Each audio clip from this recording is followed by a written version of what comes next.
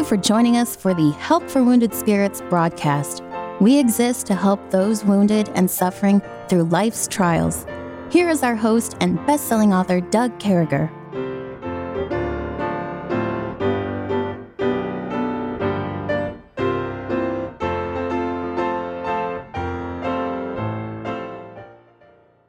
Great to be back with you. We certainly hope this finds you well and in the arms of our Lord and Savior, Jesus Christ. He alone is worthy. He alone is worthy of our worship. He alone is worthy of us getting together. And boy, are we ever seeing that right now as we continue with a verse-by-verse study of the life of Christ. And I believe this study is going to go on for another 4 or 5 months. And just there's so many verses in the Bible dealing with Christ, names of Christ, miracles of Christ, sign miracles, all the different things. We're going to hop into every one that wasn't covered in the book of John as we leave out of here. Today, we're going to be talking in a little bit in the book of John, chapter 19, verses 23 and 24. But before we get there, I want to talk about this idea of the cost of redemption. If there's one verse that I always share with people is, for ye are bought with a price, therefore glorify God in your body and your spirit, which are God's. And that verse reminds me that we're bought with a price, and we're seeing that price firsthand. We're seeing that Christ is being crucified. And we're reminded in Ephesians 1:7, in whom we have redemption through his blood, the forgiveness of sins, according to the riches of his grace. And that's the God we serve. The cost of redemption was the life of our Lord and Savior. The great news is he was 100% God and 100% man. They could take his body from him, but they could never take his Godship from him. They never could have taken his body if he chose not to give that to him. Hereby perceive we love God, the love of God, because he laid down his life for us, and we ought to lay down our lives for the brethren. And, there's so much that can go on here. For with the heart man believeth unto righteousness, with the mouth confession is made on. The cost of redemption. I look at this, Kevin, I'm going through this over and over again, and the cost is far greater than anything we'd ever see here on earth, because it had to be that great. It had to be a sinless Savior. It had to be the Lamb of God. It had to be the begotten Son of God, the only one. It had to be God, or it just wasn't good enough. No. The sacrifice had to be spotless, meaning worthy, had to be voluntary, meaning willing. So Christ was worthy, Christ was willing. And so praise the Lord. No, that's so good. Psalms 49, verse 8, I love the verse. I remember preaching this in a nursing home like back in 1982 or something. For the redemption of their soul is precious, and it ceaseth forever. Talking about the preciousness of the redemption as well as it ceaseth forever, meaning it was sufficient. It was done, once and done. And, you talk about Jesus Christ, what he's doing here on the cross of Calvary. It's holy ground. It's humbling. And I got thinking, I remember years ago hearing a story about a little boy who he actually made a boat. He kind of built it out of a cloth sail and that kind of thing. It was a little sailboat, made it with some wood, carved the wood up, whatever, and put a couple sticks in it. And he was ready for its maiden voyage. He carried it to the edge of the river. He launched it, but the wind was going the wrong way, and the wind got stronger, and it just carried it away. It carried it away, and he sat in the sunshine admiring the little boat out there, but it's just disappearing. And he was just so sad as the wind carried the boat away, and it was gone.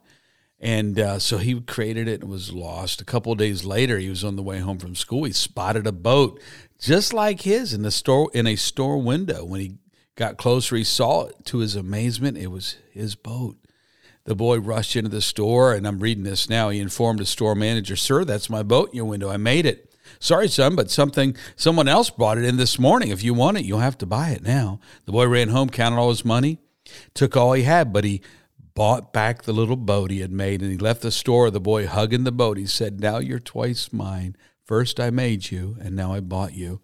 And we're witnessing, Doug, on the cross of Calvary, the Creator paying the price necessary to get us back, because we went astray and from a Creator, And rather than have us stand before our Maker in condemnation, he paid the price so that we could stand before our Maker in redemption. And what a price. Yeah, it's a price that's beyond anything we can imagine. I like that story of the boat. That's a good example. And I think as we stand here and have a front row seat in the Bible to the crucifixion of Christ, I was just sitting here in my mind trying to put some things together on my computer even. He was spat at. A lynching mob showed up. Nothing short of a lynching mob showed up with Judas. Judas went over there and kissed him. And from that point forward, he's been spat on, beat, the crown, hands nailed into the cross, fake trials.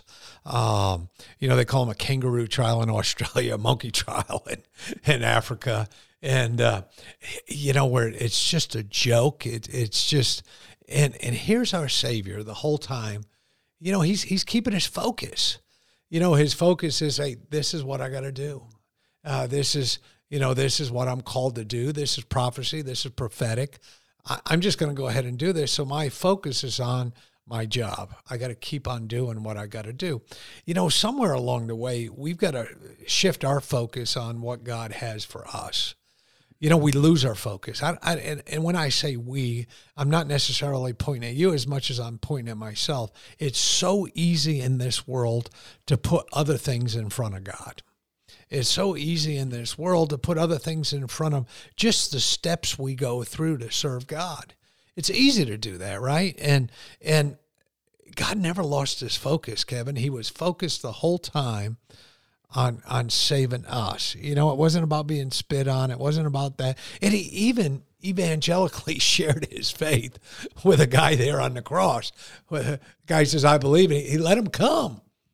And Kevin, if there's an example, a practical thing that we can walk away from as we're looking here at chapter 19, there's so much more to come. But if God can keep his focus on us and let his blood run down into those old skulls and let his blood run all over us when we accept him as our Lord and Savior, boy, we need to keep our focus.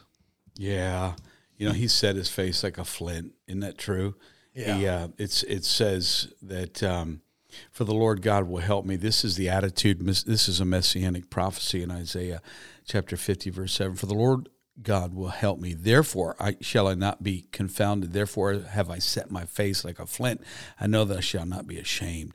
And he committed himself unto God who judgeth righteously. And when he was on earth, people did not receive him because his face was as it would go to Jerusalem. He was focused, singularly focused. And another thing that speaks to me, I love the scriptures that talk about the redemption. We're talking about, the price that was paid. The redemption in the book of Ruth. The book of Ruth is a book of redemption. In other words, Naomi and her family had left and forfeit all the blessings because of a famine. And when they came back, there was a redemption of the lost land. And Boaz was a kinsman redeemer. In other words, Naomi and Ruth, who was a Gentile, by the way, she had married into the family as an in-law, came back and in faith said, I'll stick by you. But long story short, this is what Naomi said to Ruth concerning Boaz, as Boaz had said, I will undertake to do what I can do to redeem the land for you. And she said, and now, my daughter, fear not. I will do thee as all that thou requirest. For all the city of my people doth know that thou art a virtuous woman. So that's actually Boaz is talking there. So Naomi said to Boaz, that's actually, I read the wrong scripture, but it's one that's similar. Boaz is giving his commitment to the job, but Naomi said, for the man will not rest until he has accomplished what needs to be done. Jesus Christ comes to the cross and he says, I will not rest until I've done what needs to be done. Oh, the price that was paid for me, Doug.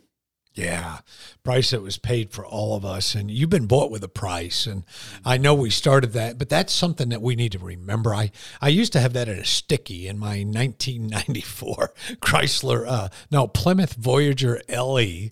It used to be stuck on the rearview mirror. Debbie was driving the Subaru when we were there in New York. And that it was you were bought with a price. And remember that when you go in to do your job, you were bought with a price. Remember that when you go to talk to someone you don't want to talk to, you are bought with a price. Remember that when you go out on visitation and have to do something you don't want to do, you were bought with a price. Remember that when you're working for the biggest knucklehead there ever was. And folks, can I tell you something? I believe bosses are 90% knuckleheads. So I believe the world is 50-50, but it seems like the world promotes the knuckleheads. I get it. And I know some of you, and you work with idiots. I've heard some of your stories. I had a guy tell me the other day, oh, this girl's talking behind my back. I'm like, dude, I get it. You know, the world out there is wicked, but you were bought with a price. So we go to work. We suck it up. We do what we got to do. Sometimes we better ourselves, take college courses. I grabbed an MBA when I was in the Army to better myself, to be able to get something a little different. But we trust God the whole time. You're bought with a price. You've been bought with a price. Hey, think about that. We'll be right back with you. Don't go anywhere.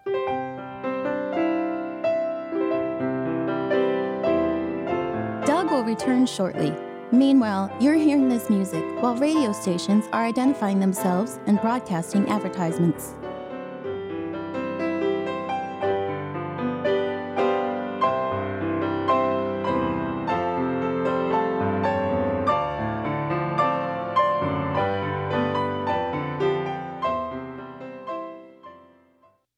Hey, folks, we continue on with the life of Christ, verse by verse. We find ourselves in the book of John, chapter 19, verses 23 and 24. And so excited that we can see what Christ did for us and continue on with how his life looks. We're going to be doing a lot more of this. Hang with us. But the Bible says, then the soldiers, when they had crucified Jesus, they killed him.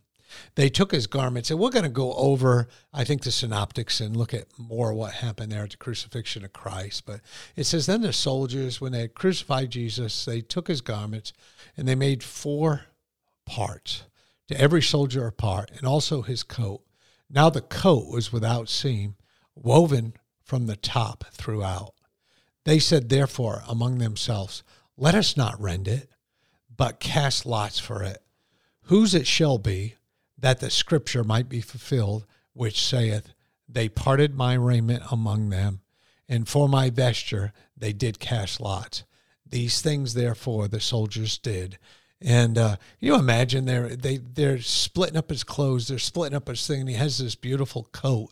It's woven of one piece. I mean, it was made for him. It was just one piece of fabric, incredibly nice and beautiful. And they said, you know, we're not going to tear this up. We're not going to ruin this, but this is worth more than the other 3 parts put together. All the other 4 parts we've already broken up. This is something that we're all going to watch. So they casted lots, just like the Bible said. And it highlights the fulfillment of concerning the Messiah and the details. Again, underscoring that divine plan that Jesus has in suffering and death. And, you know, the soldiers' actions, they have a disregard for dignity. Even today when someone dies, I've talked to people who worked in funeral homes. And when we had the church up there in New York, and you know, they work so hard at dignity. So when someone dies and they go pick up the body, they inventory the belongings, exactly what's in the wallet. They take pictures of it so they can pass it on to the family. And there's a dignity there for the dead. There's a dignity for that human being. And folks, can I tell you, you know, when I'm in a cemetery now, I look at all those gravestones as a life, a family, a husband, a wife, cousins, nieces, all those things. And you know, there needs to be a dignity for that. And then there was a unity in Christ's garment, you know, being woven all of one piece. It's what a significance. The unity of Christ is a seamless nature of him and us. And I'm still messed up that the soldiers have an indifference to Christ's identity. You know, they're just doing their job. They're going through, they're fulfilling a job. And I hope that some of these guys got saved. All I know is this: if you're involved in something where people are euthanized, or people are sent to the electric chair or the gas chamber, or they're given a lethal injection, those people deal with stuff for the rest of their life. They pay an individual who pulls the electric switch or something like that, they get a $10,000 bonus. And I had a guy stand in front of me who actually pulled the switch. It was either Arkansas or Texas. I don't remember. He had become a Christian, and he had retired from his job. But he told me they should have paid me $100 million. There's not enough to know that I pulled this and somebody died. And then ultimately what we're talking about today, the cost of redemption. And you know what Christ willingly endured, that humiliation, the suffering there on a cross, having his clothing pulled off him, being naked. And of course, in that custom that time, they wrapped the body and things like that. But the humiliation that our God went through for us, there's a cost to redemption, Kevin. And that cost was the best there ever was. Yeah, Jesus Christ was the Lamb of God, the precious, the darling Son of God. And you're talking about the dignity of death and the way we treat bodies and so forth. I used to work for a cemetery and sold grave plots and prearrangements and helped with that kind of thing. I was not a funeral director. We had one. But in that, I remember one of our documentation books that we were trained with was a quote by David Livingstone, who was an evangelist, a Scottish evangelist and missionary to Africa. But he said something close to this. He said, I can tell you with exacting precision the degree and dignity of a culture by how they treat their dead. And, you know, the character of their culture, both by how they treat their dead and the respectability of their culture. Basically, what it's like to live there by how they treat the dead among them. And I just never forgot that. And I think it's so true. And we see Jesus Christ here. This was the bad crowd that had come. Like you said, it was a lynching mob, and it was a kangaroo court. It was just a terrible situation. It was basically they were thrown to the dogs. They threw him to the dogs. He was among the narcissists. And I'm reminded what do when we are in a situation where we are losing our dignity? You know, nothing's more difficult, Doug, I think, than losing your dignity. I was with my precious mother while she was dying, and, you know, if there was one thing that was hard on her was the loss of dignity, not only independence, that had come a year or so before to a large degree, but the loss of dignity where you're not able to take care of yourself and you can't dress yourself and so on and so forth. And it's just, there's that loss of the basic human, what you feel is a human right. Well, imagine that multiplied if that's to be taken from you suddenly and unjustly by someone who wants to exert their personality over you. They want to be God instead of God in your life. And that's what it's like when God in his providence allows you to go through one of these difficult situations where, unlike what David Livingstone was saying, is a good place, you're in a bad place. Sometimes it happens in the will of God. And the disciples of Jesus fled. That was humiliating. And now he's left with these dogs. And the soldiers are tearing his, wanting to tear his garments up, but they found that his coat was made without seam. And that's a picture of the character of Jesus Christ, without seam. In other words, it wasn't a patchwork. Don't tell me Christianity that Jesus put forth was a patchwork religion. I'm just telling you, just like this thing here was without seam, Jesus Christ is without seam, and the Christianity, biblical Christianity, is like Jesus because it is in Christ and it is Christ. And we are not Christ, but we are built in Christ and we are complete in Christ, and we theoretically should be seamless in our life. And if they try to look at us, they should say, wait a minute, these people here, they got it all together. And I think the fact that Jesus Christ, not a bone of him was broken. I think the fact that God made it, he lost all dignity, but he kept it all together, is a testimony to us. We may lose all dignity, but we don't have to go to pieces, Doug. We don't have to go and just lose it and say, I don't know what's up. I get me out of here. We don't have to lose it. And I get it. We lose our minds sometimes. But I'm praying that when I lose my mind someday, I don't lose my functional Christianity. I don't lose my functional character. I don't lose my functional love for people. I want to keep it all together. And I think with the Lord, as long as we have our mind, we can keep joy and peace, and because the Bible says, if you suffer for the cause of Jesus Christ, the Spirit of glory and of God resteth upon you. I've been in that situation where I'm losing my dignity, and God visited me with glory. And I didn't say a whole lot, but what I said must have been from Jesus, because it felt pretty good. Glory came down. Hey, folks, I think as we continue to move forward, we look at the cost of redemption. It's far greater than any of us can imagine. But let's look at it from a different direction as we close today and say it's available to you for free. Salvation is a free gift from God. Everything that comes with God is free. He hasn't sold the thing.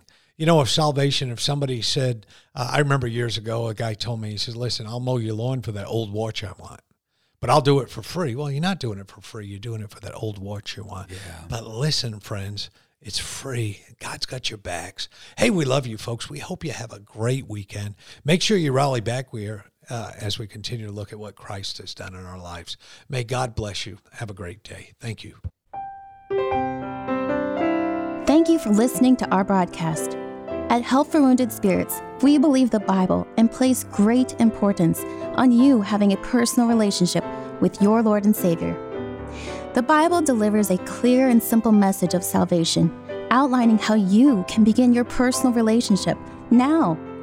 First, recognize that you are a sinner, as all have sinned and come short of the glory of God.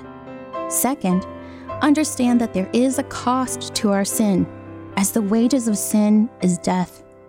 Third, realize that Jesus alone paid that price. To receive salvation, simply ask the Lord to save you in Jesus' name, while believing in your heart that He alone can save you, and He will. If we can help you with your salvation or to direct you to a local church, please do not hesitate to contact us. For additional helpful resources, including our new TV series, more information, or to donate and support this crucial ministry, please visit us at woundedspirits.com. May God bless you.